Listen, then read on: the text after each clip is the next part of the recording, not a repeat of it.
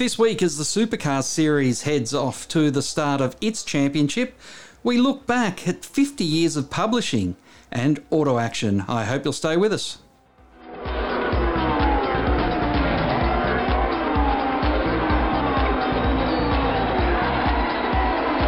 Well, joining us on the show from Auto Action is Heath McAlpine. And Heath, you've done a lot of work in the edition that's coming out this week to recognise a tradition that goes back 50 years in motorsport journalism, and that is the legacy of Auto Action. Thanks for joining us on the show, and what was it like putting together this edition? Thanks, Craig. I was pretty frantic. I only fill in 5 years of the 50, but it was fantastic to look back at the various covers, the various eras of motorsport. I mean, Auto Action started in the midst of the rivalry between Moffat and Jane, and where we go all the way up to the rivalry between Van Gisbergen and McLaughlin, Kiwis. So it was fantastic looking back. We've got features on each editor. You know, that has submitted in what Auto Action means to them, their memories, their recollections. We've dedicated a fairly large part of the magazine to Fogues because he is pretty much nearly 50 years himself involved in the industry. We even found his original submitted article that he isn't too sort of pleased with, but on Graham McRae at the Tasman series in 1972. It's been a really awesome journey. It's been remarkable looking back, and hopefully there's another 50 years in it. We're recording this radio program on the same day as a deal has been struck with the major online companies to pay for content for a publication like Auto Action. Have you had any inkling of what that might mean for you? I don't know, really. It's interesting because we've had to adapt back even as late as the 1990s. I mean, the advent of the internet hadn't even hit yet. So Auto Action and Motorsport News, for that matter as well, its rival, it was ride your bike down to the news agency and pick it up, you know, if you're a young lad, or it was a must purchase every fortnight. Now with, you know, such rapid change in pretty much you can go and write a story and it's up within 5 seconds. So we've had to adapt to that. It's going to be interesting to see. I think the Facebook ban's lifted off hopefully in the next couple of days, which is back to square one. But, I mean, we go online. We've got our social media. Our website's going pretty strong at the moment, which is really good. It's up for a redesign, so keep your eyes out for that. But, yeah, I think print media is – some people say it's dead. And I was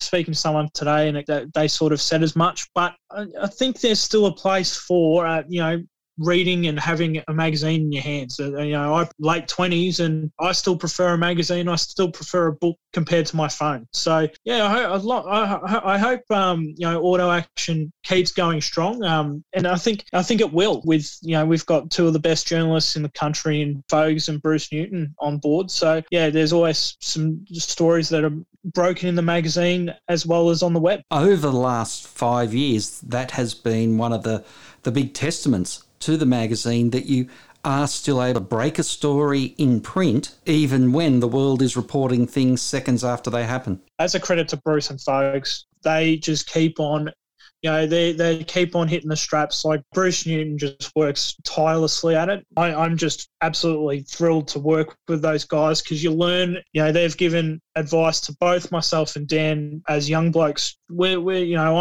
I haven't just started, but Dan's just started. Yeah, we're very early in our careers, and it's great to have those people of the ilk of Fogues and Bruce Newton, for that matter, mentoring us. We also cover things that aren't generally covered online. I mean, we cover hill climbs. We cover, Gary O'Brien works tirelessly to keep the events up to date. I mean, he's got events in Goonawarra or, there's just random events that he pulls out of his hat that, we've never heard of. And it's those things as well. It's not just about breaking the story.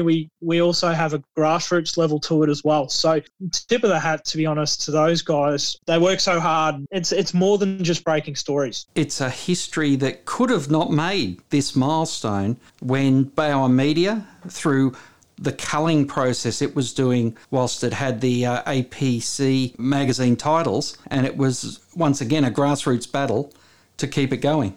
Yeah, well, I mean, look, I wouldn't be here, to be honest, speaking to you right now if it wasn't for that. So, if it wasn't for Bruce Williams picking it up and Mike Emery, helping out, Bruce is so passionate about the magazine. Like, I can't describe how passionate he is about the magazine more. He was in there with us, till 11 o'clock last night, finishing off this 92-page mega edition for, the 50 years. But his journey started at Auto Action in 1985. So, he went off and did some stuff with Motorsport News for a while, but he always came back. He came back in, I think, 2000. And it's the same with Fogues as well. I mean, Fogues did his stuff overseas for the best part of 2 decades on the Formula One circuit, but his name has always been together with Auto Action.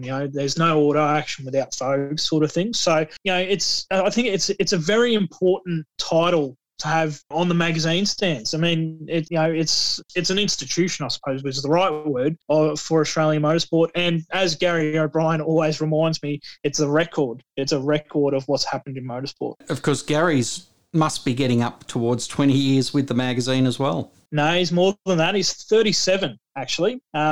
We actually found his first piece he submitted for the magazine as well. In 1985, an Amaroo Park meeting, he did all the supports. Mark Scaife was actually racing a laser in the same meeting. That's how long ago, when Brad Jones was racing a Mitsubishi Starion. So, it's Gary's, he sort of flies under the radar, but he's much like Fogues. I think I remember I made an Auto Action cover for him and I put Gary Action in it because he's pretty much the heart and soul of the magazine, much like Fogues. So, yeah, it's been really good to honour those guys, and it's a remarkable issue. Like, I can't speak highly enough of it. It's been good.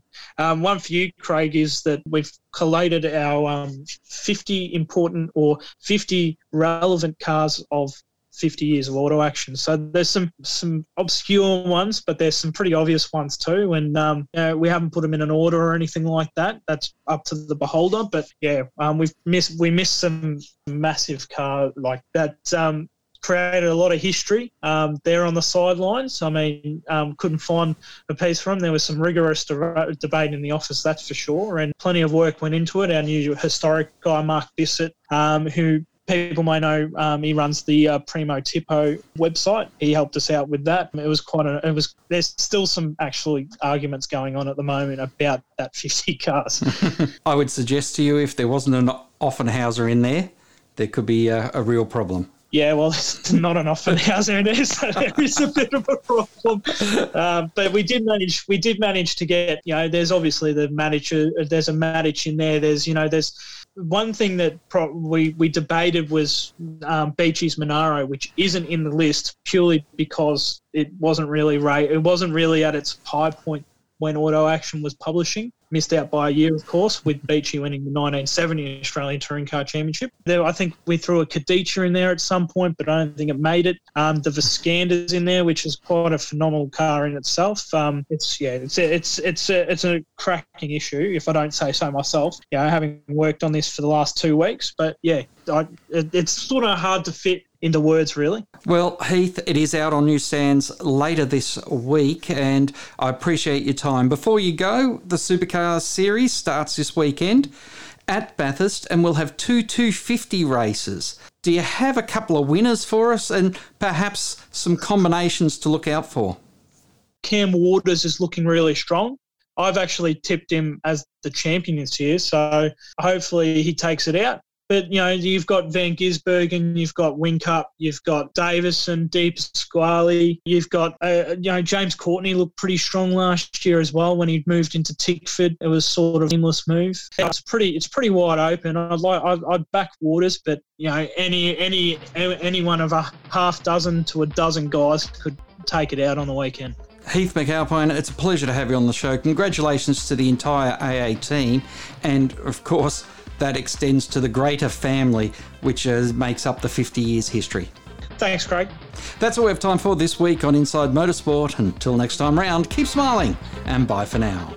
Inside Motorsport is produced by Thunder Media for the Community Radio Network.